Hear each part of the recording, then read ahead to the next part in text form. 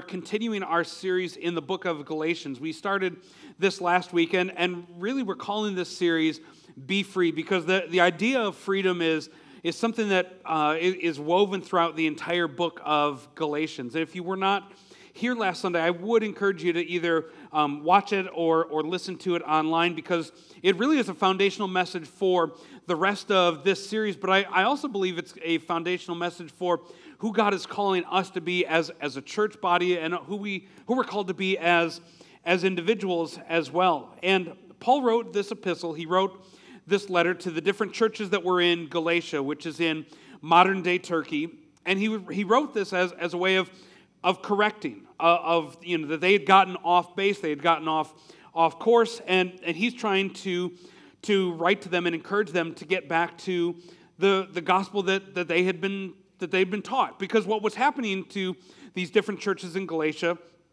is they were taking the true gospel, the gospel they had heard about Jesus, and mixing that with some Old Testament laws and traditions, and really trying to combine the two. And Paul's main point in writing this letter is saying, no, you can't combine the two. They're totally separate, totally distinct. In fact, they really are incompatible together. That Jesus came to set you free, not to have you following more religious laws. In fact, he would go on later to say that they're actually putting themselves back into bondage by following these old religious laws and religious rules. And thinking about that for us today, where we are here and now, I think there's two different branches of Christianity. There's one that's based on duty and rules and obligation and fear and shame. And there's another one that's based on freedom and joy and delight and love. And last week we talked about this chasm between the two that really started all the way back in the book of Genesis, where in the middle of the garden there was the tree of life and the tree of the knowledge of good and evil. One was life-giving, the other is life-sucking. One is based on freedom and love, the other is based on duty and bondage. And Paul is writing this letter to the Galatian churches to call them back to their first love, to what they originally had been taught, because they had gotten off course mixing the two together. And so we're going to continue in chapter 2, where Paul is finishing his thoughts from chapter 1. And so starting in verse 11, I'm going to read from the Message Paraphrase version. It says, "Later, when Peter came to Antioch," now Antioch is in Galatia. Peter had come to one of the churches that Paul had planted in Galatia. He says, "I had a face-to-face confrontation with him because he was clearly out of line. Here's the situation. Earlier, before certain persons had come from James, Peter regularly ate with the non-Jews.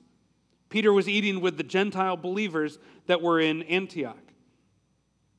But when that conservative group came from Jerusalem, he cautiously pulled back and put as much distance as he could manage between himself and his non-Jewish friends." So Peter, he used to eat and commune and be with his Gentile friends, these Gentile believers. And then once these Jewish believers, what we talked last week, these Judaizers, that they were believers in Jesus, but really felt like you had to follow the Old Testament laws as well. You had to be circumcised if you were going to be a follower of Jesus. And so these Judaizers came, and all of a sudden Peter, he stopped hanging out. He stopped eating lunch. He stopped being around the Gentile believers. And he started hanging out with only the Jewish believers again. That's how fearful he was of the conservative Jewish clique that's been pushing the old system of circumcision. Unfortunately, the rest of the Jews in the Antioch church joined in this hypocrisy, so that even Barnabas, one of Paul's closest and most trusted friends and missionary partners, he was swept along in this charade. Like Paul's telling you that there were factions that were forming within the church in Antioch, in Galatia, that these cliques had developed. Where there are, like, we're the insiders and you guys are the outsiders. We're the Jewish ones. We're the ones that have been circumcised. You guys are not. And so there's kind of like, we have different tiers, different classes of believers here in this new church. And Paul, he's coming, he says, all right, I had to confront Peter to his face. Like Peter, one of the 12 disciples, the closest of the 12 disciples to Jesus. Peter, the one who preached on the day of Pentecost, and thousands of people were saved.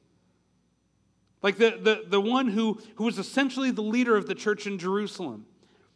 And Paul had to have this confrontation with Peter, saying, all right, you're off. The way that you are treating the non-Jewish believers, the way you're treating these Gentile believers because they're not being circumcised is wrong. The way you're doing this, the way you're handling this is incorrect. He's saying, Peter, you're going back to your old ways. You're falling back to the old religious mindset that you used to have before. Jesus has set you free, and yet you're going back to what was before. And so the main idea for this message today, the main question I want us to tackle and talk through is, how do we keep from going back? How do we keep from going back to those old ways? Because it's so easy. It's so easy to fall back into those religious mindsets and having those kinds of thoughts.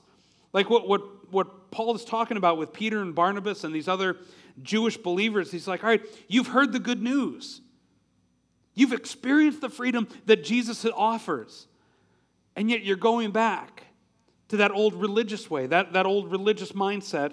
Again, you were living in the tree of life, but now you've drifted back into that mindset of the tree of knowledge of good and evil that we talked about last week. And Paul's saying something, he's talking about something that we've all experienced at one time or another, that there seems to be a vine that hangs between these two trees, and we can easily swing between those two trees, between the tree of life and between the tree of knowledge of good and evil. That there's times where we're growing in our walk with God, and we're serving, and we're excited about what God is doing in our life. We're filled with grace and joy. And then there's times where it can happen just so fast, so quickly, where we feel like we swing back to that other tree, where we become judgmental, where we become bored and irritated, that the things of God, coming to church, spending time with Him, it starts to feel more like a chore. And this swinging between the two can happen in the blink of an eye. It happens really fast. One of the things I enjoy about, I have about a half-hour trip to come into work every day. And I actually kind of enjoy this because it gives me an opportunity just to talk with God, to pray, to put on some worship music, and just sing and spend that time with God. And that's what I try to do most mornings when I'm coming into work. And a couple months back, I was doing exactly that. I had some worship music on loud, and I was just singing out. And all of a sudden, in my rearview mirror, I see this guy just coming up really hard behind me. And he starts flashing his lights at me, and he's throwing his arms up, and I'm looking at him through my rear view mirror, and I'm like, dude, what's your problem, man? What is going on? And like literally, like just a moment before, I was singing and I was worshiping, and now this guy is coming up, and so I'm looking in my rear view mirror, like, oh, what, buddy? Like we've all done that, before. And so I'm getting really irritated and annoyed. So then I start to slow down even more to make him like even more impatient. Like I was just trying to like stick it to him. And Angela hates when I do that. And so finally he gets so impatient. He finally pulls around me, gives me the one finger salute as he drives past. And I'm like, all right, same to you, buddy. Just being honest with you. And I'm thinking to myself, I'm like, all right, what in the world am I doing? Like literally 30 seconds before, like I was worshiping, I was singing praises to God, and then I'm like, in my head, I'm like cussing this guy out as he's going around me. Like how quickly we can swing between those two trees, between the tree of life and the tree of knowledge of good and evil. And so like this message this morning is dedicated to all of us that have felt that tension, that between the two, where we feel like we find ourselves swinging from one or the other, where we want to live, we want to reside, we've experienced that freedom of living in the tree of life, and yet so often we end up swinging back the other way. Paul ends up talking about this, and he goes on to explain in Galatians 2, starting in verse 16. He says, we Jews We know that we have no advantage of birth over non-Jewish sinners. He's saying, all right, like speaking to the Jewish believers, all right, just because we were born Jewish, we don't have any advantage over the Gentile believers. Now, this was a radical change of mindset, because before they absolutely thought, all right, because I'm Jewish, like we are God's chosen people. This is our birthright in a way. And Paul's saying, all right, we know, like we've heard the good news. We have no advantage over the Gentile believers anymore. We know very well that we are not set right with God by rule keeping, but only through personal faith in Jesus Christ. How do we know? Because we tried it. And we have the best system of rules the world has ever seen. Like we tried trying to earn favor with God by doing the right thing, by following all the rules. But now, convinced that no human being can please God by self-improvement, we believed in Jesus as the Messiah, so that we might be set right before God by trusting in the Messiah, not by trying to be good. What actually took place is this. I tried keeping rules and working my head off to please God, and it didn't work. So I quit being a lawman. I quit living life in the tree of knowledge of good and evil so that I could be God's man. And that's what I want us to talk through today, because we've all felt that tension before. That tension between the two trees and the vine, where we find ourselves swinging between the two. We've all had moments like that before. And I think Paul spells out for us how we can manage that tension between the two. And it's something that quite honestly can sometimes feel like a hard pill to swallow. It's not always a fun message, a fun remedy that Paul offers for us of how do we do it? How do we live and stay in that tree of life? But if we can put this into practice, if we can put into practice what Paul is going to talk about, it really does have the potential to change totally how we live. And I don't say that lightly, but it changes how we approach God, how we approach others, how we end up approaching the world. And so in Galatians chapter 2, verse 20, Paul writes, he says, Christ's life showed me how I can live in the tree of life, and enabled me to do it.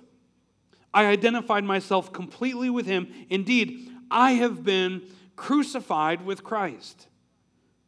Paul said, all right, like, I know Jesus died for me, but if I'm going to be successful in this life, if I'm going to be successful in walking out my faith, if I'm going to live in the tree of life, there's some things in my life that I'm going to have to put to death. When he's talking about, all right, I've been crucified with Christ, right? There's some things that have to be crucified, that have to be put to death. He goes on to say that my ego is no longer central. It's no longer important that I appear righteous before you or have your good opinion, and I'm no longer driven to impress God. Christ lives in me. The life you see me living is not mine, but it is lived by faith in the Son of God, who loved me and gave himself for me. I am not going back on that. He's saying, like, all right, I need to learn how to put to death some things in my life so that I can have freedom, so that I can live in that tree of life.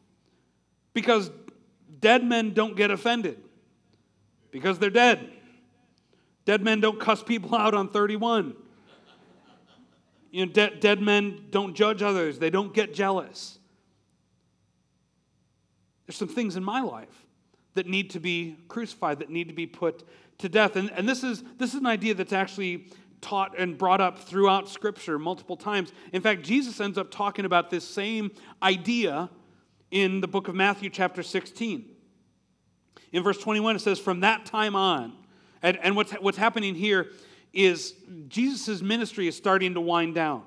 He had spent 3 years with his disciples. They had been traveling throughout, Galilee and doing miracles and teaching and performing all these things. And his ministry was starting to wind down. He knew his time was short.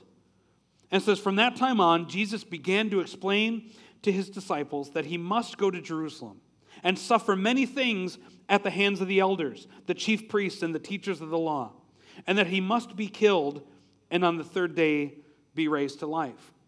Now, just to take a time out for a moment and tell you, like, in the minds of Jesus' followers, Like they had an idea that Jesus was going to be an earthly king, that he was going to rule and reign from Jerusalem, that at the time Israel was underneath the power of the Romans, and so they thought the Messiah that they've been reading about and studying about and expecting for centuries was going to come and be an earthly king. He was going to overthrow the Roman government, and that he was going to reign in Jerusalem.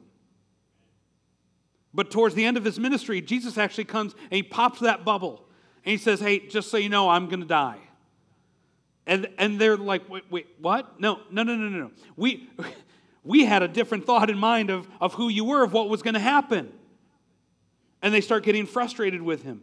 All right, Jesus, this isn't according to our plan. This isn't what we thought was going to happen. And Peter took him aside and began to rebuke him. Like, can you imagine the intestinal fortitude of Peter rebuking the Son of God, getting in his face? Never, Lord, he said. This shall never happen to you. And Jesus turned and said to Peter, get behind me, Satan. You are a stumbling block to me. You do not have in mind the concerns of God, but merely human concerns. And then Jesus said to his disciples, whoever wants to be my disciple must deny themselves, take up their cross, and follow me.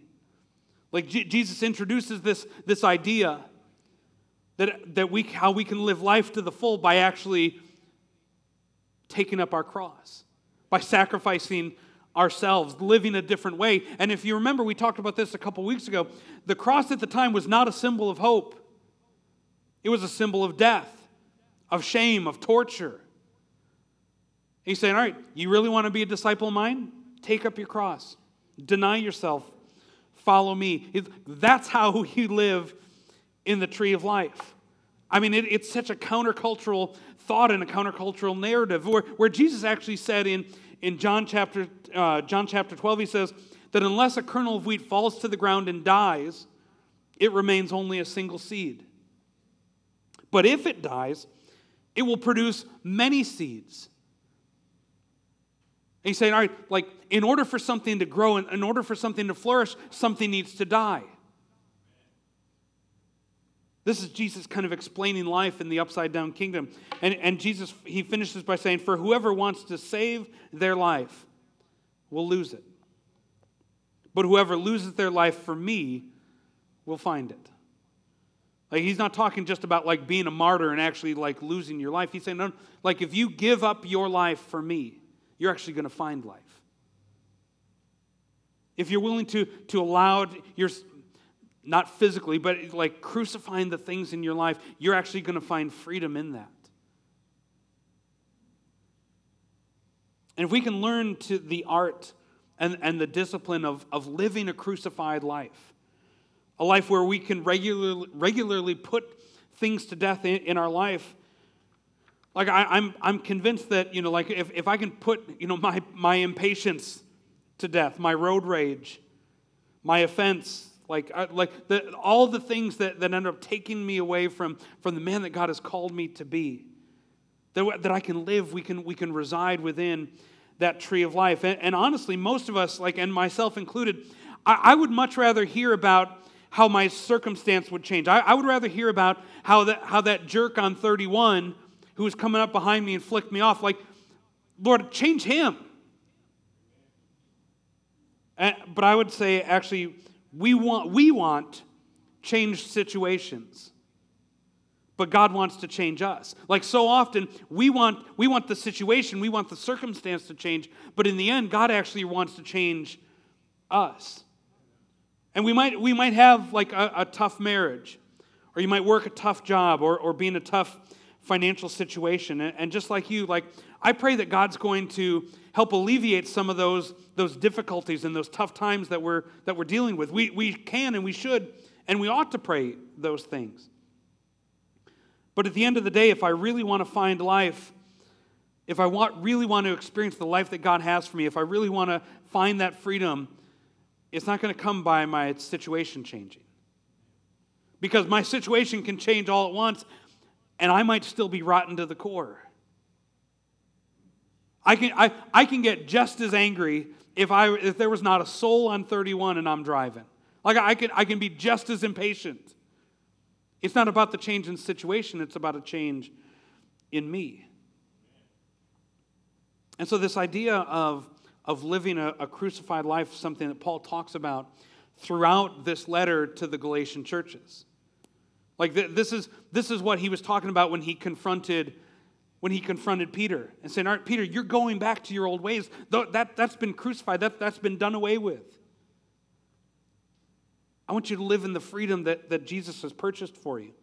And so when we read through Galatians, Paul actually mentions 3 different times about things that ought to be crucified in our lives. Three different things that we can put to death in order for us to live and reside in that tree of life. And the first one is one that we actually already read, where Paul said, all right, I have been crucified with Christ. Like me, myself. Like if we want to live a crucified life, one of the things that I need to do is I need to crucify self. Crucify self. And I've given my heart to Jesus. I've put my faith in him. I'm saved. I've been set free. But there's still things in me that need to be put to death. And let me tell you what Paul had to say about this in 1 Corinthians 15, where he says, I affirm, brethren, by the boasting in you which I have in Christ Jesus our Lord. He says, I die daily. Daily. This isn't like a one-time thing. This is a daily thing where Paul's saying, all right, I have this tendency to hold on to this vine, to make myself the center of my world, to make myself the center of my worship. He's saying, all right, secret of living in that tree of life is I die daily. Like being able to say, all right, Lord, I'm giving myself to you again today. I'm giving my agenda, my thoughts, my desires, my attitude, my words, my actions, my mind. Like I'm laying myself out before you and offering myself to you again. Let everything I do, let everything I say, let everything I think today be pleasing to you. I'm giving myself to you again today. This is what Paul is talking about when he's talking about crucifying. I have been crucified with Christ. Like my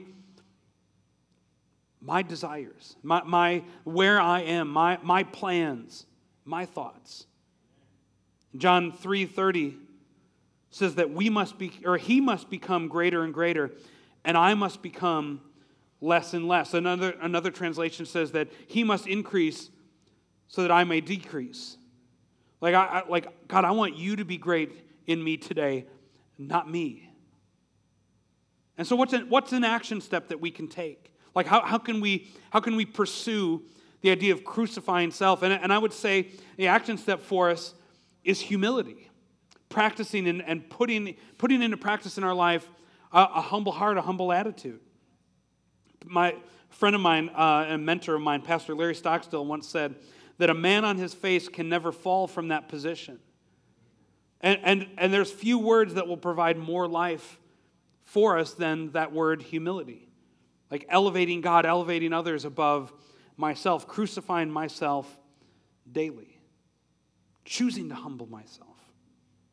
But the next one that comes where Paul's talking about crucifying comes a couple chapters later in Galatians chapter 5. We'll come to that in just a moment. But the next thing that Paul talks about for us living a crucified life is that we also need to crucify our flesh. And I'm using the word flesh because it's the word the Bible uses. It's not talking about like our actual skin, but it's talking about like our feelings, our desires, our passions. Because every one of us, like we have desires and passions that go against God's character, that go against God's plan in our lives. And Paul writes in Galatians 5:24, he says, those who belong to Christ Jesus, they have crucified the sinful nature with its passions and with its desires. We all have those passions and desires. We all have those things that are actually contrary to God in our lives. And it's easy, like so often we say, oh, you know what? Well, that's just how you are. Embrace it. Oh, you're not angry. That's just the Irish in you. And like, no, like there are things, the passions and feelings and desires in my life don't have to be my predispositions. Like we can choose to live outside of our feelings. Because if I chose to live life by my feelings, it would be utter chaos. We all would. In fact, I would actually argue that many of the issues and the struggles that we have in our society and in our world today, racism, sexism, abuse, wars, greed, adultery, murder, all of these things are a result of those passions and those desires not being crucified by people that I feel this in the moment, I'm just going to do, I'm just going to act, I'm just going to live on my feelings. And having to say, no, I can't live my life based on how I feel. I can acknowledge, all right, this is how I'm feeling about this situation, about this scenario. And even having to verbally out loud, but I'm not going to live life based on my feelings, based on my desires. Today, I'm going to put those passions to death. It's not just a one-time decision.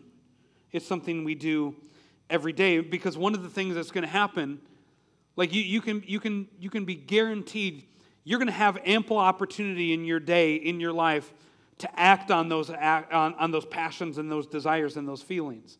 Every one of us, we have so many opportunities, so many times in our day where I can act on those, where we're presented the opportunity to do so. And I would encourage each of us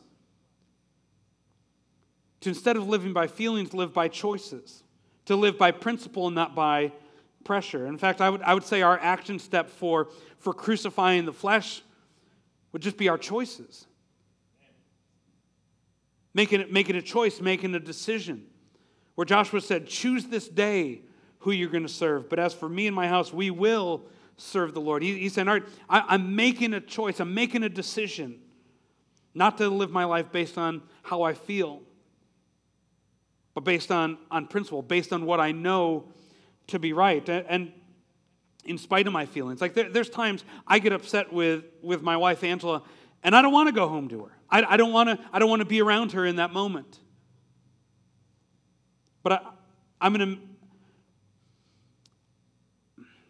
let me say it like this. I'm going to make the choice to not live by my feelings. I'm not going to let those desires, those emotions rule in my life. And I'm not trying to make this about me at all, but I'm just trying to say, I think we all have things like that we can identify with. What areas in my life have I been living based on my feelings and not based on choices, on good choices that I make? And I would actually add to that, it also would behoove us to actually make those choices and make those decisions ahead of time instead of in the moment.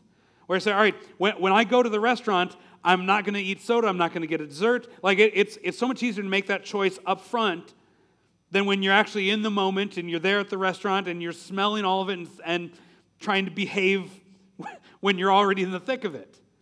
But instead actually making that choice ahead of time.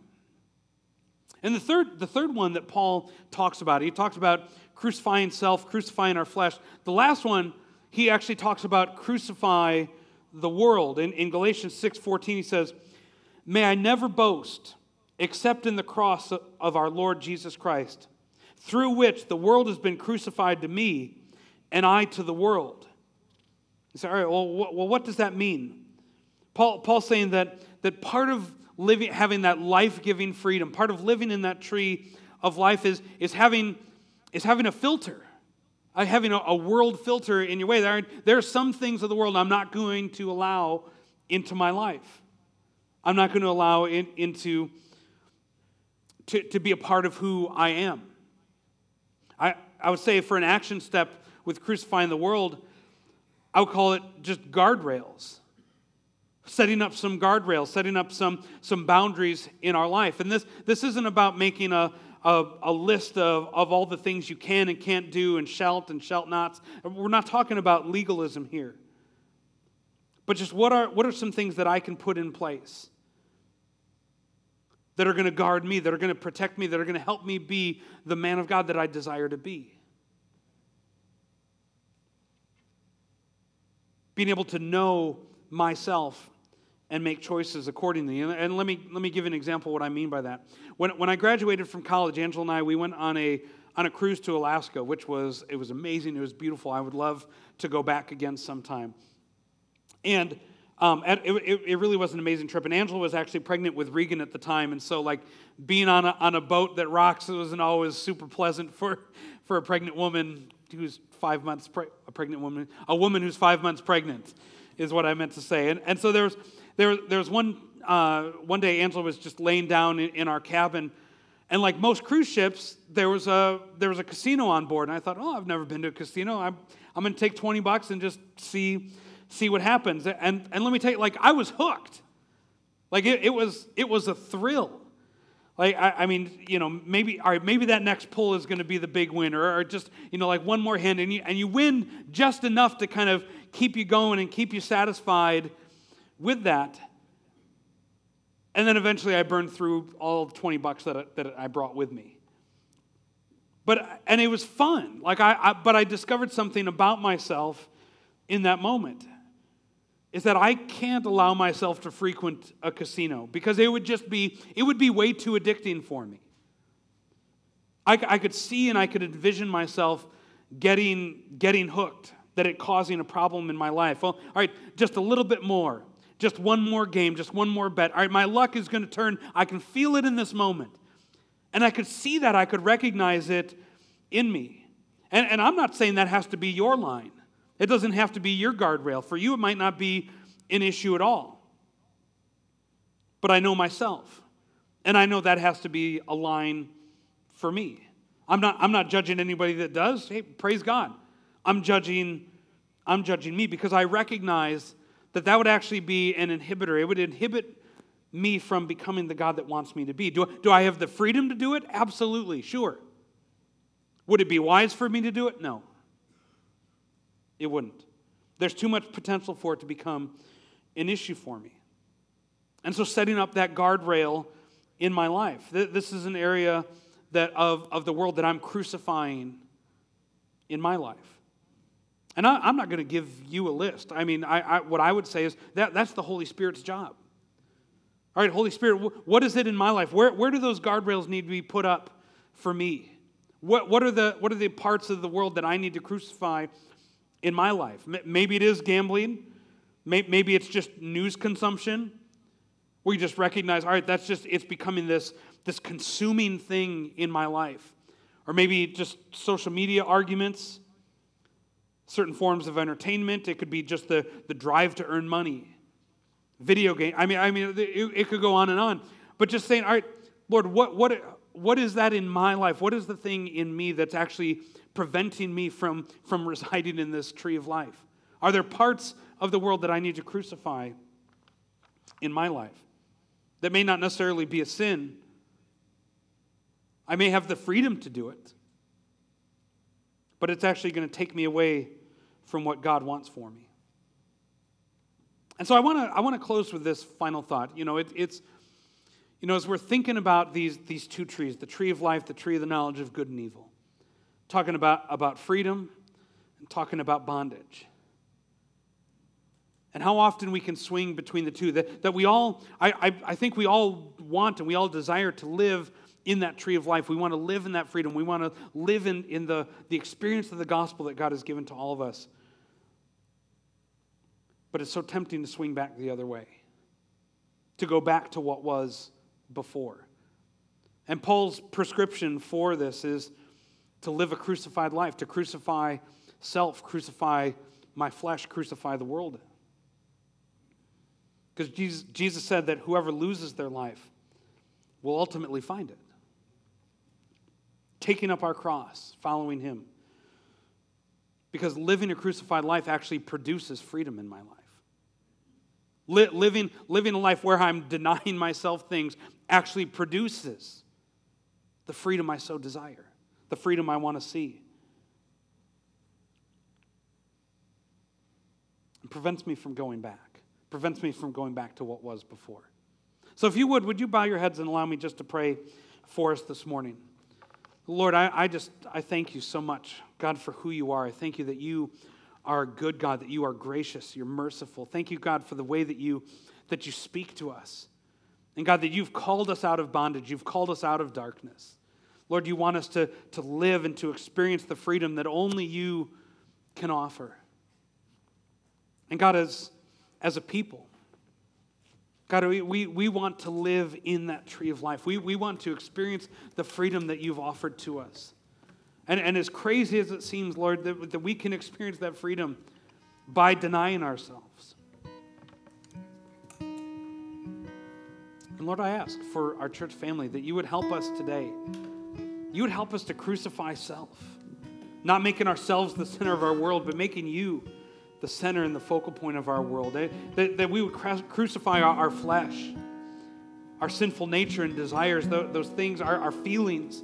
That we would live life based on choices, not based on our feelings. And crucifying the world in our life. That recognizing there are some things that we just need to prevent from allowing to be a part of who we are. God, that we would be actually able to live in that tree of life. Live in a life of surrender. God, we love you. I'm so grateful for you and for what you've done inside each one of us. It's in Jesus' name we pray. Amen.